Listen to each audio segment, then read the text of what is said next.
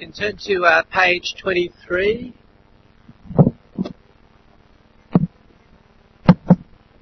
Page 23 of your outlines. This will go to about 12 o'clock, and then we'll have some time for questions, and then we will go to our last Bible study, which is a bit more of a reflection and think through, so it wouldn't take as much time.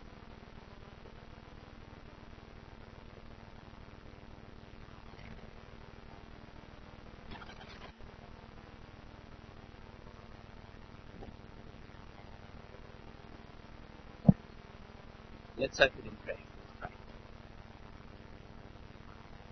Thank you, Father, for the right of Ecclesiastes, for the challenge that gives us in terms of the meaning or the meaninglessness of life.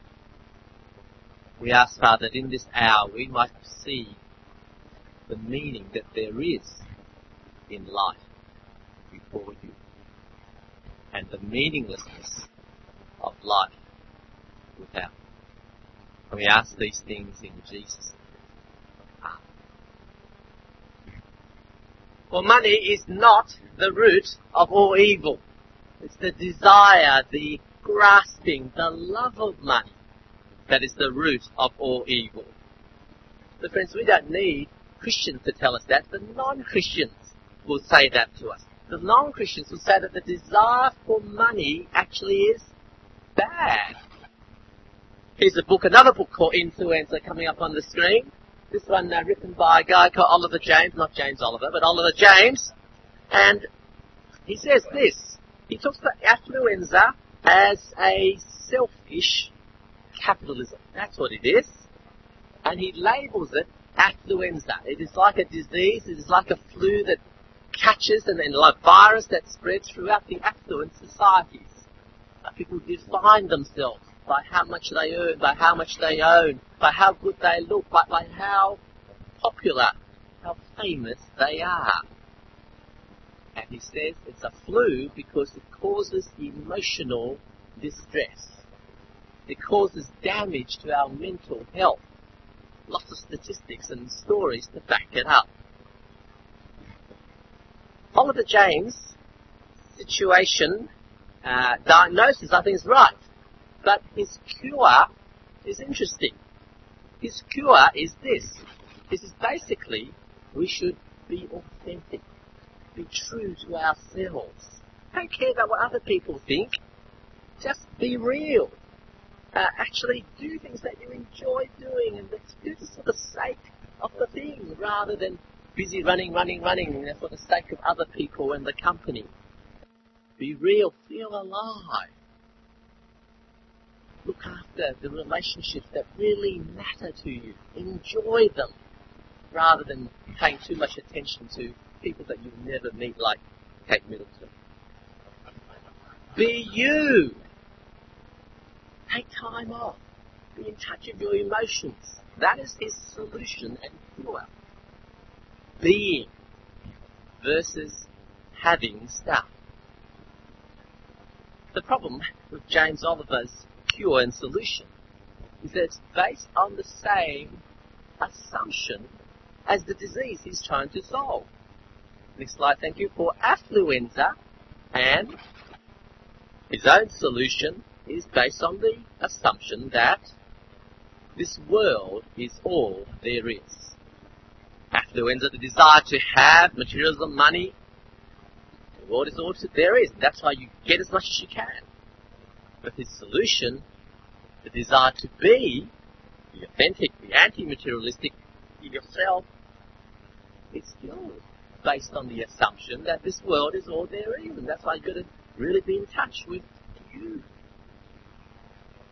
And friends, the book of Ecclesiastes, this, even the little bit we just read out, smashes this assumption, this meaning that the world is all there is. For if the world is all there is, then the whole thing is a joke. The whole thing is meaningless, a chasing after the wind, a vanity, like a big, nice bubble will just pop. You cannot grasp it or hold on to it. It is vanity. Let me just read out to you some of the phrases throughout Ecclesiastes. He starts off, meaningless, meaningless, says the teacher, utterly meaningless. Everything is meaningless. He devotes himself to labour, to study, everything that's under heaven. To be under the sun, to be under heaven, is to think that this world is a closed system. There may be God in it, but death is the end. Nothing after death. This world is all there is, this life. And given that assumption, study, work, everything is meaningless.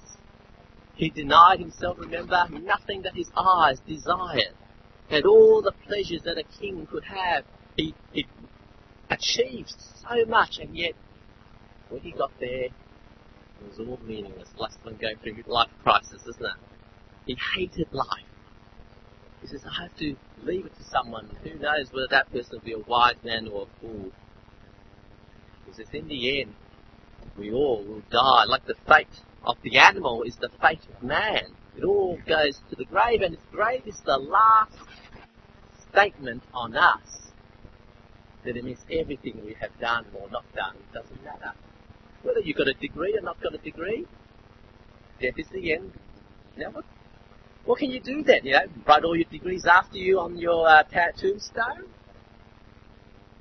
Whether you achieve much or not achieve much, it doesn't matter. You all go to the grave. And so the grave spells the big meaninglessness and casts a shadow over the rest of our life. We eat in darkness, we go through frustration and affliction and anger. And even that last little bit of Ecclesiastes chapter 2, remember it says, that's the best thing you can have. You know, what else is there but to enjoy your work, find satisfaction in your work. But notice when he says that, he's assuming death is the end. If all there is in life is this life, well, that's as good as it gets, isn't it? Might as well enjoy it, because it doesn't matter if whatever you earn and own, it's all going to go, you're going to die, so you must enjoy the ride while you can. That's the argument. It's as good as it's going to get. Ashley Windsor, materialism, money, that's not going to work. If this world is all there is, it's going to be meaningless. But what about, as Oliver James says, what about being? What about being in touch with yourself? What about the relationships, enjoying relationships? What about that? Well, look at Ecclesiastes chapter 9, verse 9 coming up. Here's a great wedding passage. I don't know why no one's asked me to preach on this one. Enjoy life with your wife, whom you love. What a great passage for a wedding, hey? All the days of this meaningless life that God has given you under the sun, all your meaningless days, well, this is your lot in life, when all your toilsome labour under the sun. In the end, even relationships, that's meaningless. Everyone is going to die.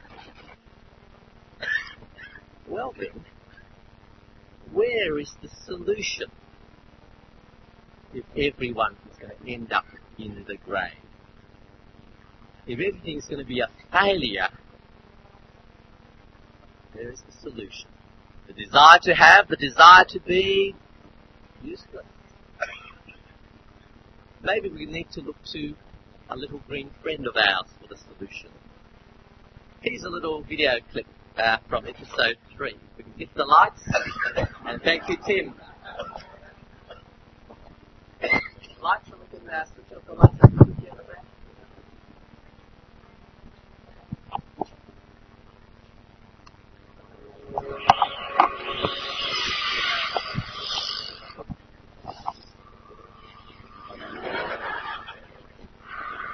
Premonitions. These features you have. Thou of pain, suffering, death. Yourself you speak of, or someone you know. Someone close to you. Yes. Careful you must be when sensing the future, Anakin. The fear of loss is a path to the dark side. I won't let these visions come true, Master Yoda. Death is a natural part of life. Rejoice for those around you who transform into the force. Mourn them do not. Miss them do not. Attachment leads to jealousy. The shadow of greed, that is. What must I do, Master? Train yourself to let go of everything you fear to lose. Okay, hit the lights again. There's Anakin asking advice as he fears the loss of his secret wife, Padme Portman. And who said there was no strings attached? Now, what about the advice of Yoda? The fear of loss is the path to the dark side. Death is a natural part of life. Rejoice for those around you who transform into this force. Mourn them do not. Miss them do not. Attachment leads to jealousy. The shadow of greed, that is.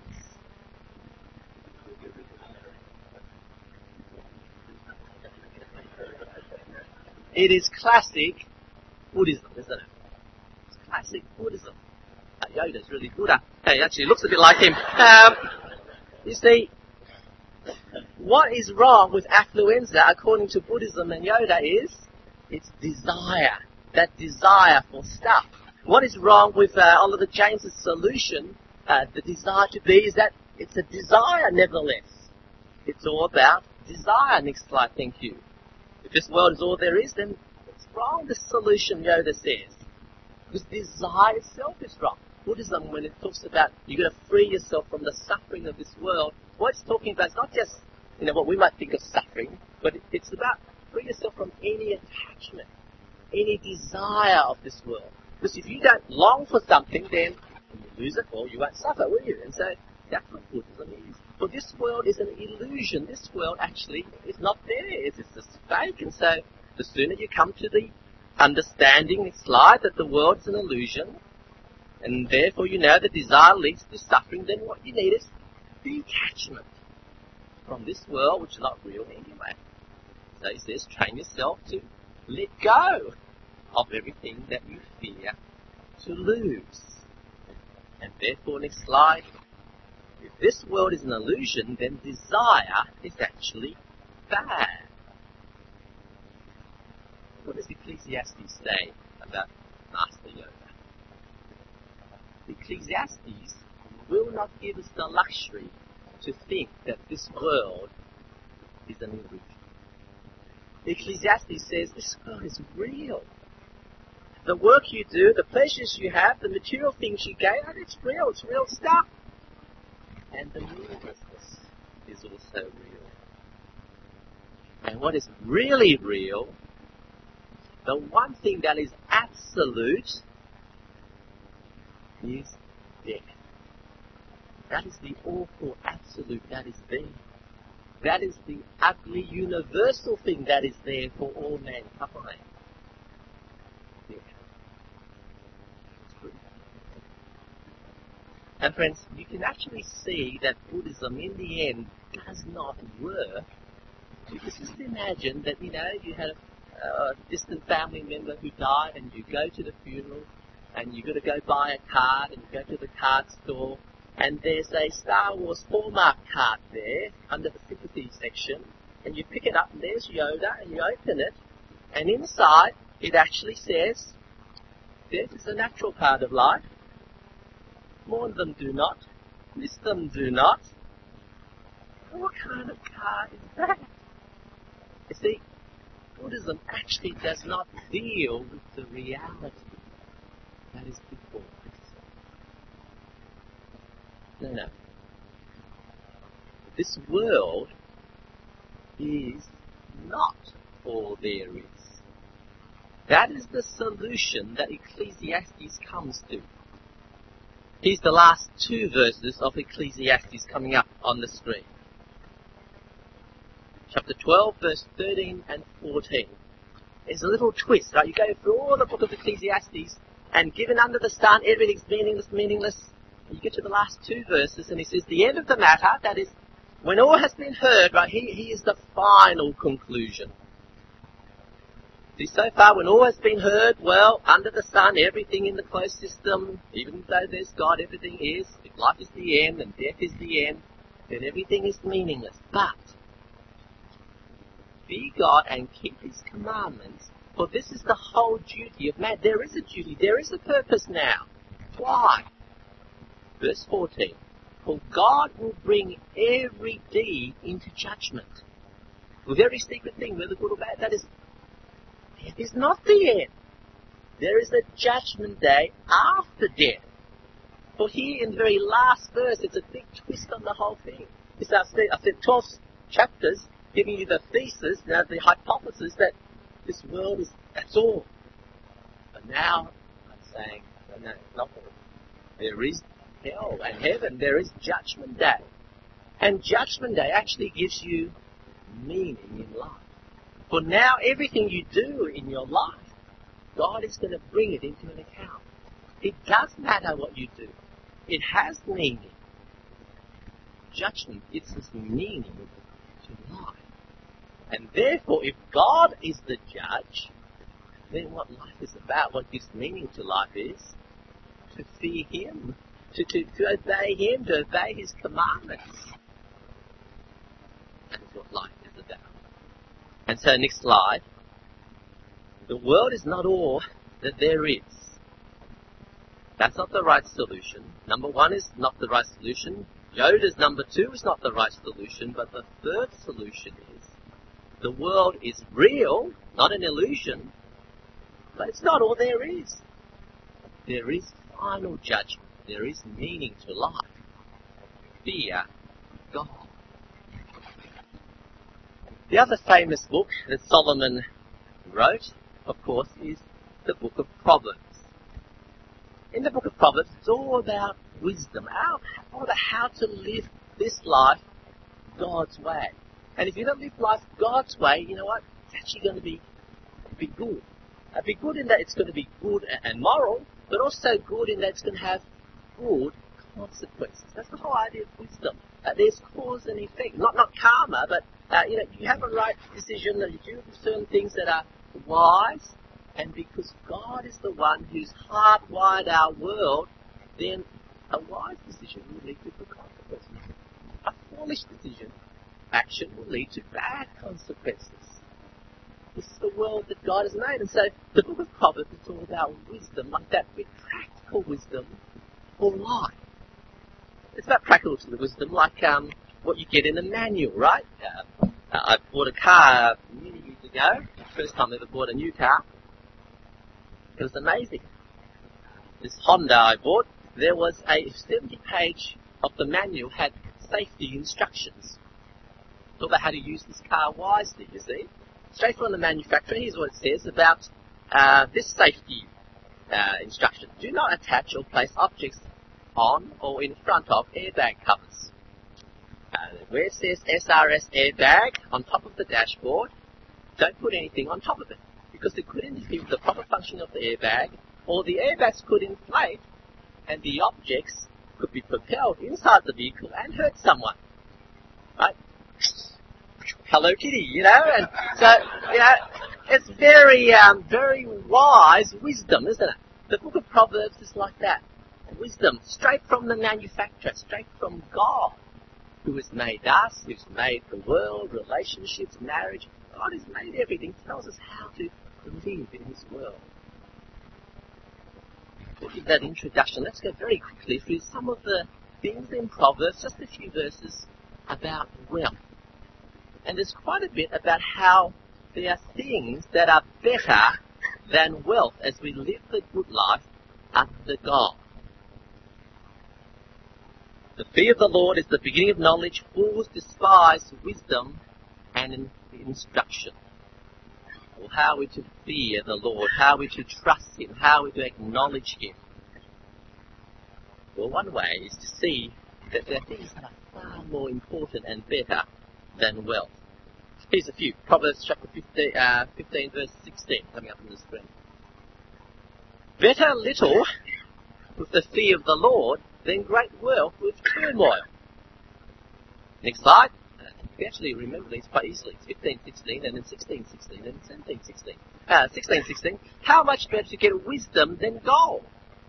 To choose understanding rather than silver. Proverbs 17 verse 16. What use is money in the hand of a fool, since he has no desire to get wisdom? How better to have God's wisdom, to know how to actually live in this world than to get a whole lot of money. One is far better than the other. Friends, do we believe that? If we believe that, then if God's wisdom interferes with our business, we'll give up our business, won't we? God's wisdom is the thing that is the most important thing. Anything that compromises our actually acting out and understanding and living out God's wisdom, anything that compromises that, well, that's just not worth it. You see it in terms of relationships in the book of Proverbs. Next slide, Proverbs 15:17.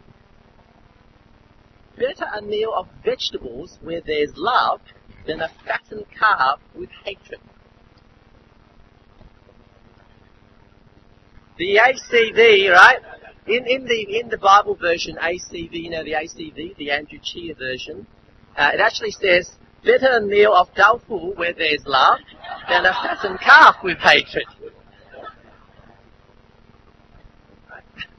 Or the next one, 17:1, makes the same point, isn't it? Better dry crust with peace and quiet than a house full of feasting and strife. So true, isn't it? You can have all the great food in front of you, but if the people sitting around the table hate each other, they're not talking to one another, you know, the kid is playing his little, toy, the teenage girls are just reading their magazine, father's, reading the paper, mother is, texting something. What kind of family is that? It's not having a big house, having a home that promises to give us wisdom. Or what about who you should choose to marry? Yesterday there was some seminars on that, wasn't there? I heard actually saw a YouTube video of people being randomly interviewed at Orchard Road down in Singapore. These women were being interviewed, and what about, what kind of man they would marry, and this woman actually said this. She said, it has to be a rich man. I will never marry a poor man, because what use is that? You might have to suffer with him. And what's the point of that? You might as well stay single.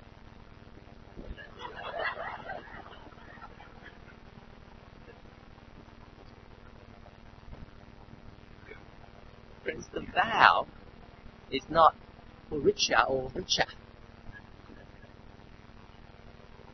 Their career potential in the end doesn't make him a good husband, does it? Their net worth is not what makes them a good husband. Look at what Proverbs says. Proverbs 20 verse 6. Women, that verse in chapter 31, with an excellent wife who can find, right? The men love that verse, but this is the verse for you, right, women? Proverbs 20 verse 6. Many a man claims to have unfailing love, but a faithful man who can find. Right, write down this one. Because a man can come and say all kinds of nice things, isn't it? Oh, you're the most beautiful, woman that I've ever met in the last 2 weeks. And they can chat you up, they can be really charming, but it's the faithful person you look for, isn't it? The one who keeps his word, who you can trust. Because in the end, marriage is about that promise that you make, that he makes to you. You may be a rich man, like Tiger Woods. My son and I call Tiger Woods Cheetah Woods. Proverbs 20 verse 7. Proverbs 20 verse 7. The righteous man leads a blameless life. Blessed are his children after him. It's the righteousness of character. It may not look very exciting, moment by moment, but that is the kind of life that actually gives you blessing in your children. What about the men? Who should you look for? Well, Proverbs again gives us great wisdom. Proverbs 25 verse 24. Better to live in the corner of a roof than share a house with a quarrelsome wife.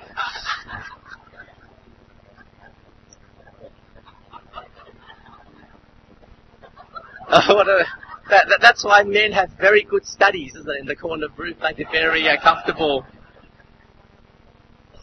Quarrelsomeness, what's that? That's. You may be right, but you're nagging and you are not. You are.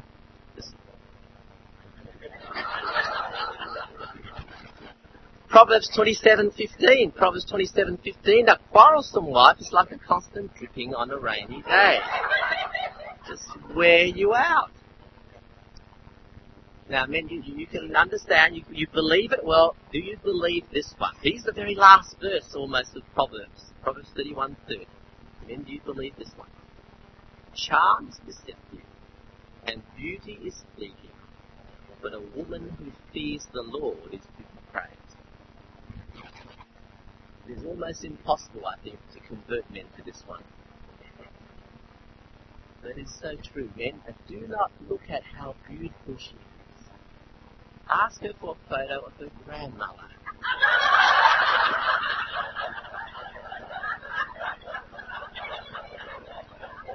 That's the reality, isn't it? When they're 18, they're not going to look any better. It's downhill from there on in. Ask her to take a photo of herself at 18 and then blow it up and stick it on the mirror. That's as good as you get. And the more good-looking he is, the more of your money you'll spend giving her plastic surgery and all that kind of thing, and makeup and... Friends, it's the heart in the end. That you've got to face across the breakfast table when you're 60. That is the person who actually fears the Lord. Who actually will be the wise one. Who actually will be the one that is easier to love. But wisdom, you see that charm is deceptive beauty. See, there's some of the proverbs of Proverbs. Lots of things that are far more important than wealth or money or looks or... But Proverbs is not the only book in the Bible about wisdom. Turn with me to Matthew chapter 5. Matthew chapter 5 is, of course, the Sermon on the Mount. The Sermon on the Mount is actually a sermon about wisdom. It's about the wisdom of what to do when God's kingdom is approaching. Chapter 4 and verse 17, Jesus goes around and is preaching, and he says, repent, for the kingdom of heaven is at hand. You double-click chapter 4 verse 17 and you get the Sermon on the Mount. It's all about how to live life in a wise way, the good life. So the Beatitudes, chapter 5 verse 2, he opened his mouth, Jesus, and he taught them. Blessed are, you know this, isn't it? It's all about 10 times, 9. Blessed. To be blessed is to have a good life. This is the lucky life, except Christians don't believe in luck. This is the fortunate life, except Christians don't believe in fortune either. This is the enviable life, except we don't like envy. But this is the good life that you should really want. And the characteristics, you think, it's a bit strange. It's almost the opposite to our world's definition of good. Poor in spirit, mourn over your sin, to be meek, to be hungering and thirsting after righteousness, to be merciful to others, persecuted for righteousness, verse 10. Kind of, blessedness is there. It's blessed because people who are in this poor, mourning, hungry, thirsting situation, their situation will be reversed. But what makes it blessed is the little phrase that comes in each sentence after the word for. Blessed are the poor in spirit, for theirs is the kingdom of heaven. Now in verse 10 again, blessed are those who are persecuted for righteousness' sake, for theirs is the kingdom of heaven. This is the good life. This is the kingdom of heaven. God's rule. God's authoritative reign. God being king over this world. That is the thing that will make your life actually good.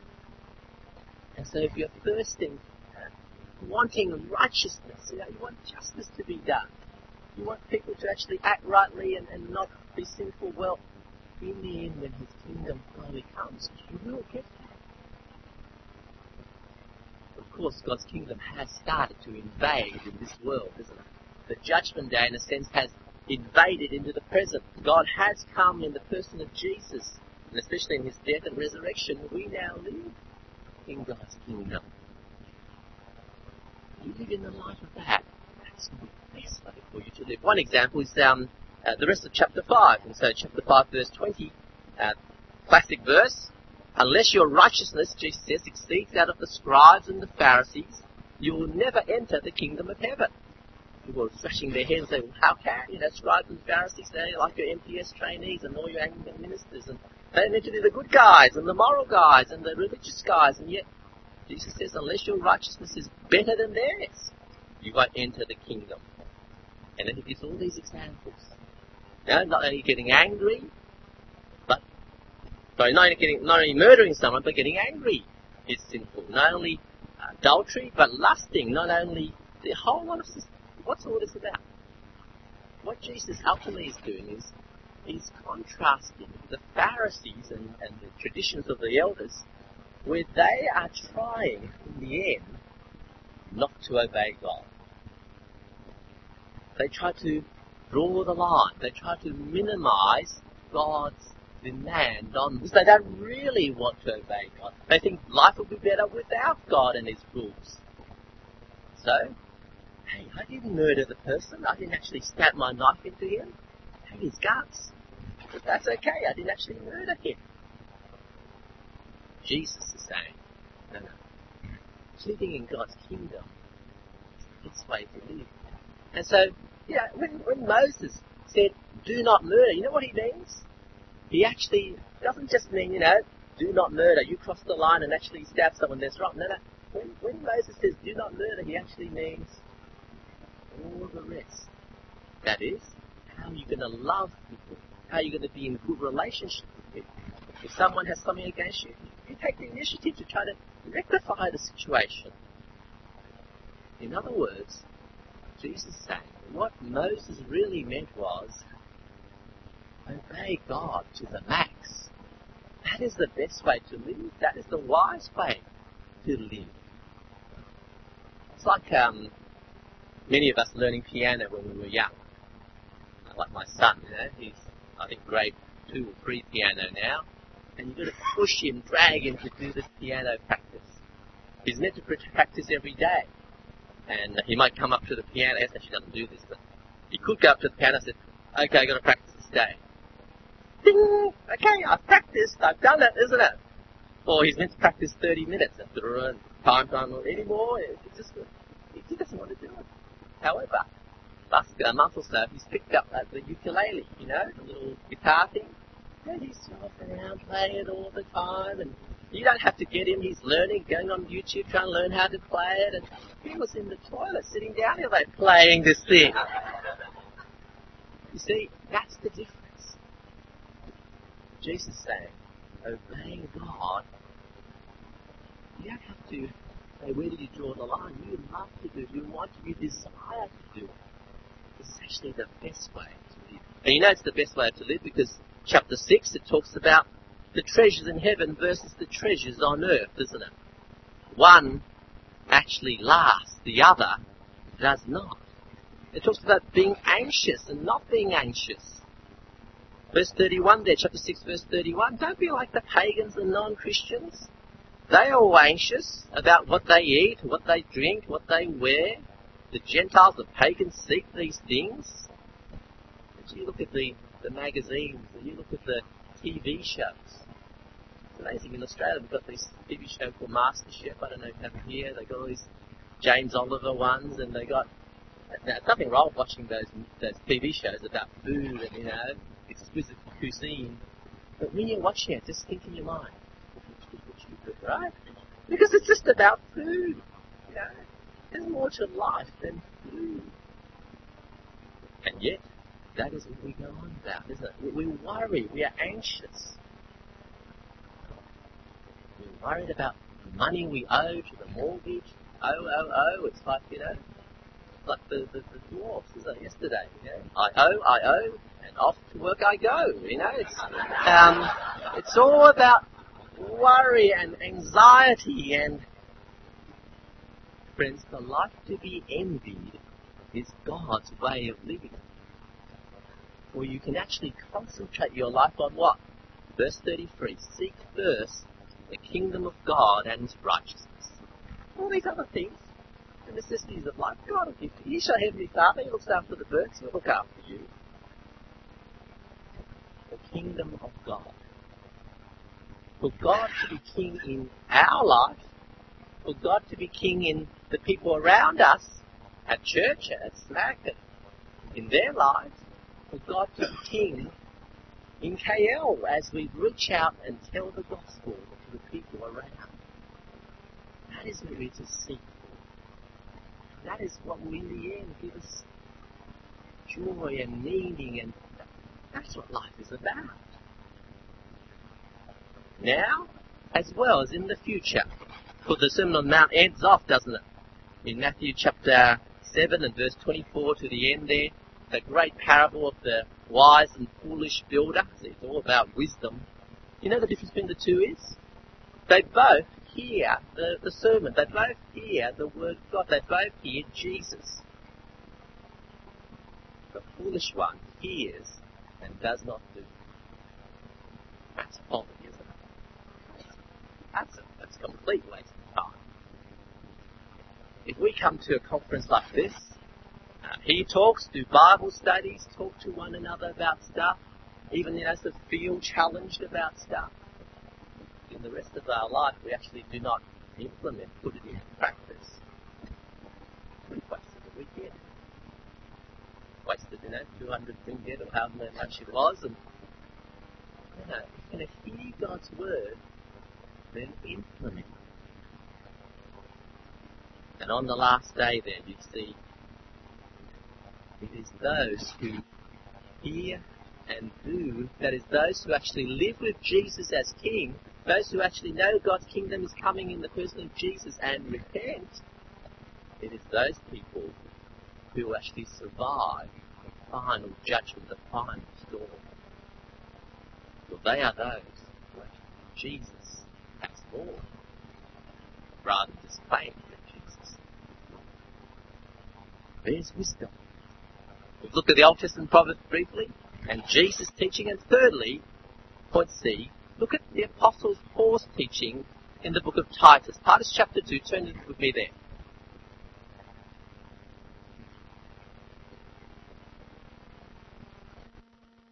As you're turning up to Titus chapter 2, remember these verses from the book of Proverbs. Famous verses, isn't it? Almost my favourite verses from Proverbs. Thank you, Tim. Proverbs chapter 3 and verse 5 to 6. Trust in the Lord with all your heart. Lean not on your own understanding. In all your ways acknowledge Him. He will make your path straight. Do not be wise in your own eyes, like Eve was, remember, seeing that fruit as though it was good to eat, that forbidden fruit. Don't be like that. Fear the Lord and shun evil.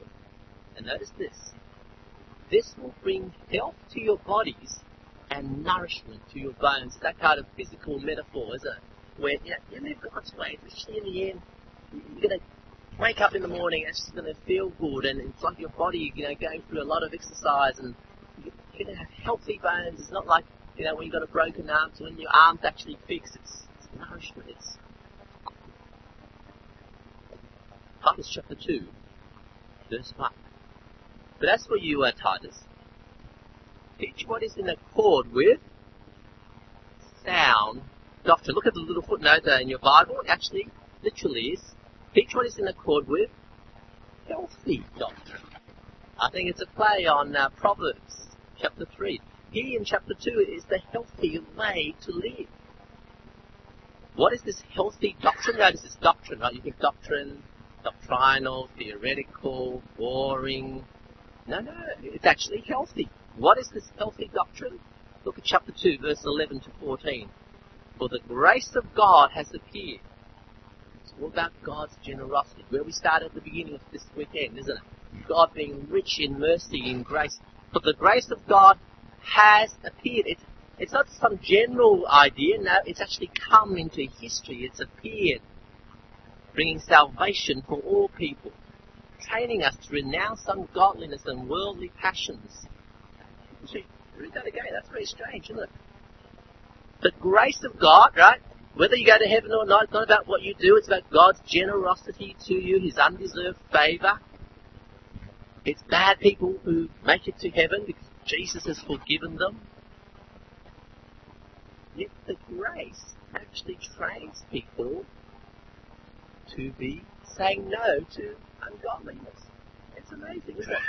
Some people think, you just give up this free kind of salvation. Wouldn't people just sin more? Wouldn't people just, hey, all good, it doesn't matter how good or bad I am, let's be more bad. If I'm more bad, then God has more to forgive, and, it's like a repair shop near Sydney. It actually has a big sign. You smash them, we fix them.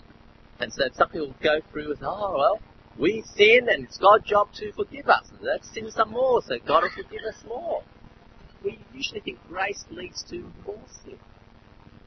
But here it's the opposite. No, it's the grace of God. They'll actually train us to say no to sin. But when you actually realise how generous God has been in giving us His Son, sin is not a nothing, for His Son paid for our sins. So if we actually in any way understand that, we will actually be those who say no to sin. And then look at verse 13. We are those who wait for the future, the certain hope, the coming of Jesus, our God and Saviour. And notice what this grace, this gospel does. It's about this Jesus, verse 14, who gave Himself to redeem us from all lawlessness, to purify for Himself a people for His own possession. Remember the idea of the treasure, that we are God's special possession? The inheritance that we are. See, this is the doctrine that is healthy, that is actually good. But this is the gospel message that moves us to live a life that is zealous for good works. In the verse 14. Well, what are these good works? Women, you can turn off for a little while. Here's a little instruction for the men. Unless, of course, women, you're looking for a man to marry and trying to work out what kind of character you should have. Chapter 2, verse 2, older men are to be sober-minded, dignified, self-controlled, sound in faith, in love, and in steadfastness. Not drunk. Having your head steady.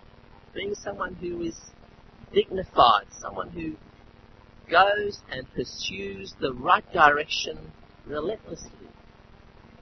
Or down in verse 6, likewise urge younger men to be self-controlled. There's this idea of self-control. You're not just doing what you feel like doing, but someone who's steady and faithful. Or down in verse 9, slaves are to be submissive to their own masters in everything. They're to be well-pleasing, not argumentative, not pilfering, to shame all good faith, so that they can, in everything, that they may adorn the doctrine of God our Saviour. Men who at work will actually be those who are faithful at work. That's what it's saying, isn't it? Not stealing from people, but being trustworthy. Men who don't mind being slaves. Notice again, verse 10 there. It's not how successful you are as an engineer that makes people become Christians. Even the slave here can make the gospel attractive by the way in which he does it.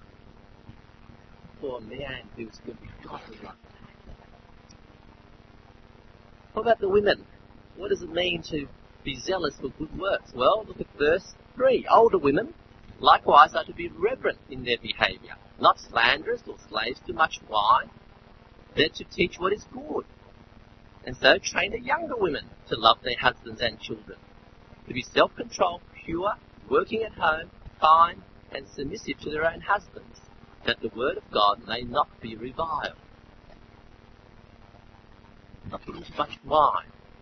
You should think of men getting drunk, isn't it? But sometimes women can be addicted to alcohol as well. They're to love their husbands. You think, oh, well, yeah, fair enough, to command them to love their husbands. Husbands sometimes are stupid. Not just love, but also submissive to their husbands. Oh, that's asking a bit more, isn't it? Verse 4, you've got to command the women to love their children. Now, that's interesting. Especially at 3 a.m. at night. It's a good verse to have, isn't it? And then there's that little phrase in verse 5 that I think is even more countercultural, even sometimes in churches. The little phrase, working at home. This is the wise and healthy way to live with them. It's not being the great person out there chasing your career, finding yourself somewhere in your job. No, it's the woman who sees that once she has children, the focus is at home. Now, nothing that's wrong with doing some economic work. Remember Proverbs 31, that lady, who does everything except for sleep, that lady, she does do some real estate, and she sews and sells things, and nothing wrong with some work. But notice, Proverbs 31 lady does it for the sake of family. That the family may be clothed and not worried about the cold, and it's family focus rather than me focus and my career. There is that focus. There's that difference between men and women. I don't think you can flip it around and have house husbands. There's different roles for men and women. It is the way in which our Maker has made us different. It is the way it's to be expressed in marriage as well as in family. Friends, in the end, we want to give what is best for our children. We're loving together. The question is, what actually is the bigger home, more toys, in the end, is not enough. Friends, we have only a short window of opportunity. Even the researchers say, the non-Christian researchers have seen that it's in the first few years of someone's life. That's where all their personality is getting molded. That's where their security and you haven't got an opportunity to do that. You cannot actually catch up on it later on. Read the instructor's manual. This is the best way. Now, some people argue, maybe this is first century stuff, poor, Pharisee, man hater, woman hater kind of person, patriarchal society. We're different now. We're 20th century. We've moved on. We're further down the evolutionary train. But remember verse 11. For the grace of God has appeared, and he goes through the gospel. That is, verse 1 to 10 is based on verse 11 to 14. It is all based and comes out of the gospel message itself. It is, after all, that verse 5 which will bring honour to the Word of God. Or if you do these things, you won't bring the Word of God into disrepute. The Word of God will not be reviled. And it is in the end a gospel. It is in the end sound, healthy living. We trust the wisdom of God. For this is the good living God. This is the life that is to be lived, the good life. This is the truly rich and satisfying life. Healthy, the way to live. It is to recognize the reality of our world that God has made. Yes, it's a fallen world, but it's still God's world, and still He's hardwired His wisdom into it. And especially as we see God not only as our Creator, but as our Saviour, how much more we should follow His wisdom. And especially when we see that this world is not all there is the world to come. So that even when we go through persecution, we can still continue and have comfort and go, oh, this is the best way to live. Well then, let's wrap it up. One way of wrapping it all up, don't worry about all the points under the point 3, I'm going to change all that. One way to wrap it all up is to talk about tigers. So we've seen in Proverbs that we are not to go for tiger prawns, right? More to life than food. Tiger Air is what we should fly, not first-class Malaysian Air. We've seen in Proverbs that don't worry about Tiger Woods. We've seen in Titus 2 here, women, watch out for that tiger beer. And watch out about being tiger mums and just wanting your children to have good education. So we can follow tigers all the way through. One day I'll have a talk about tigers. But a better way to summarise all this is to come back to the idea of desire. Remember at the beginning? Remember we're trying to work out what actually is the way to think about life? Next slide, thank you. Is it that the world is all there is? The desire to have, or maybe the desire to be is better? Or is it Yoda's view of the world? The world is an illusion, therefore desire is bad. Now that we've seen, neither of those are going to work, but rather point 3, the world is real, it's not an illusion. But the world is not all there is something more. And what is the thing that is more? Well, look at Proverbs 4, verse 5 to 9 coming on the screen. Notice here what it says about desire. Is desire bad, like Yoda thinks? Proverbs 4, verse 5, get wisdom, get understanding. Do not forget my words or swerve from them. Do not forsake wisdom. She will protect you. Love her. She will watch over you. Wisdom is supreme, then get wisdom. That costs all that you have. Get understanding. Esteem her. Embrace her. Seems like he's saying, desire her, doesn't it? Or Jesus in Matthew chapter 6, the next slide. Do not worry, saying what you shall eat, what you shall drink, what you shall wear. The pagans run after these things. Do not worry. Do not run after. But, verse 33, seek first. In other words, worry about the kingdom of God. Run after the kingdom of God. Seek first the kingdom of God. And it's about desire and chasing something, isn't it? Well, Titus 2 verse 14. Part of that doctrine, remember, at the end is Jesus who gave himself to redeem us from the lawless way of living, to purify for himself a people that's his inheritance, who are zealous. That word zealous is that passion word, isn't it? Who desire to do good works. In fact, friends, the word zealous is very close to the word jealous. Zealous, jealous, really the same sort of English root. The husband who's jealous for his wife. The person who's zealous for something. Remember what Yoda said. Next slide. Attachment leads to jealousy. The shadow of greed, that is.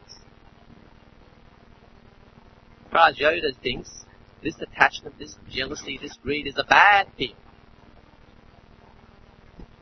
But what does Master Jesus say? Master Jesus says, there's no slide for it, Master Jesus say, attachment is good. Attachment to God's wisdom, get it, embrace it, love it. It leads to jealousy for good works. The shadow of the greed for God's kingdom. That is Thanos' life, thank you. The world is real. Yet it's not all that there is. Desire, actually. Cool. But what we desire is the Lord's wisdom. Good works. Kingdom. Want that to the max. See, that is why as Christians, we do not have to draw lines. We do not have to force people to do things. We do not have to push you by law, by legalism to do things. And seeing our rich Daddy and how He is rich to us. We are trained to desire God.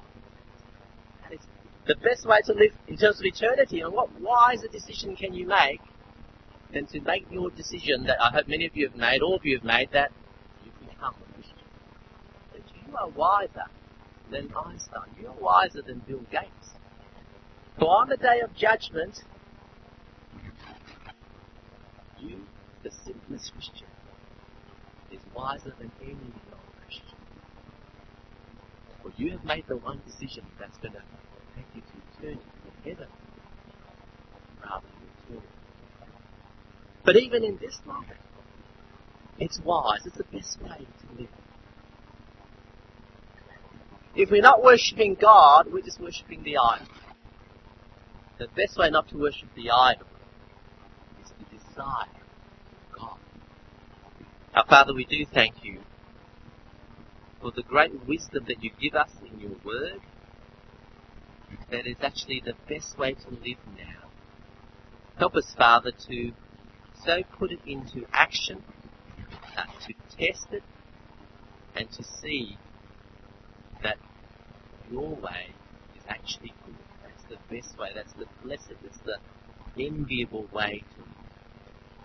Please, Father, give us that motivation that comes out of knowing your riches towards us. That you're the God who is so gracious, and that you tell us how to live for you. Please give us that desire. Help us to see that desire is not wrong, but it's what we desire that is important. So we pray that we'll be the rich kids who desire to live for you. And we pray these things in Jesus' name. We've got about 10 minutes or so for questions. So do fire away questions that you might have about any of today's talk or over the whole weekend. Questions, comments? No questions is good. Yes. Joseph, isn't it? Thanks. You remember me.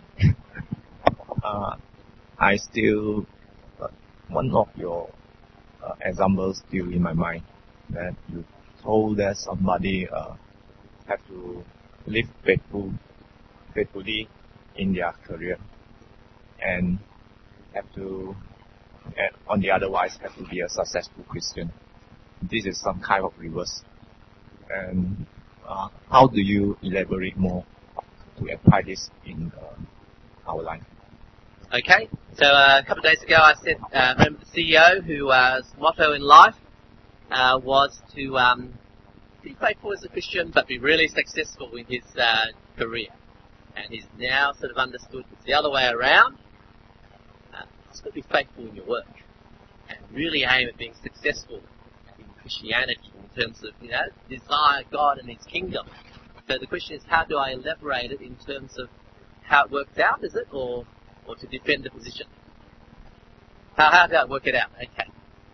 How to work it out is to see that what God requires of us in work is to put food on the table and to support our families so that they're not starving, etc. It's just to fulfill basic needs. And that is what work is about. That is when all the message that comes to you that says to you work is more than that, you could say yes, yes, yes. Now do the Chinese yes, yes, yes. But think in your mind, right?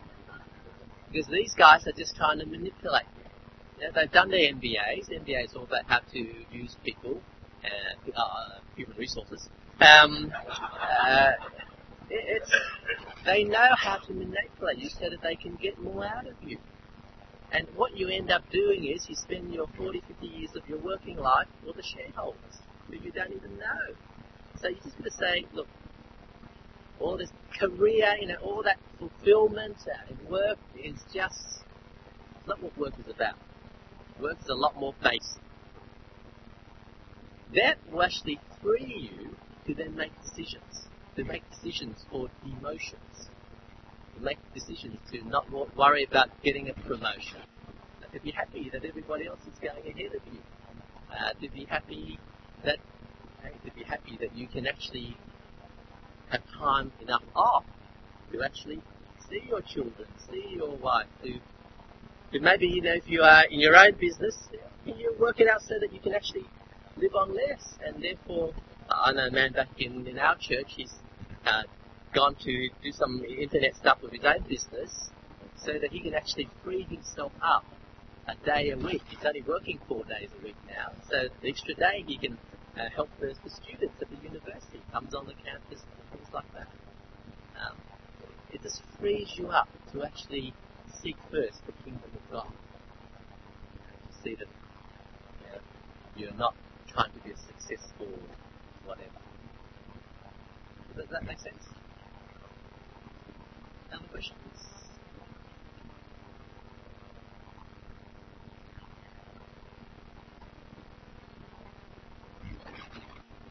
And women, the problem with women in our day is that they want to be men. They're not satisfied with the curse on women to have pain in childbirth. They want the man's curse as well, right? The thorns and thistles of work. But it is the men's desire for career that has created that. So, if you're a home mum, no one pats you on the back. Right? And you do all these things which are very repetitive, wipe away bottoms and noses and feeding and all, and no one thanks you for it, except your good husband, who thanks you for it. And you're not getting paid for it, so it must be not very worthwhile and no value at all. No one's paying you for it. And, if you're at a party and they ask, what do you do? And you say, I'm just a housewife. No, you should say, I am a housewife. So there, Forget the just. You're not just anything. Because being a housewife is God's way. That's how you should live. And so, we want to do it. See, that's the thing. Yeah, so, I want women not to have careers, and I want men not to have careers. We just need work, jobs. And women, you are the ones who are able to do full-time ministry. It's great. Your husband's helping work so that you can be at home doing full-time ministry to your children. Isn't that good? See things around the other way.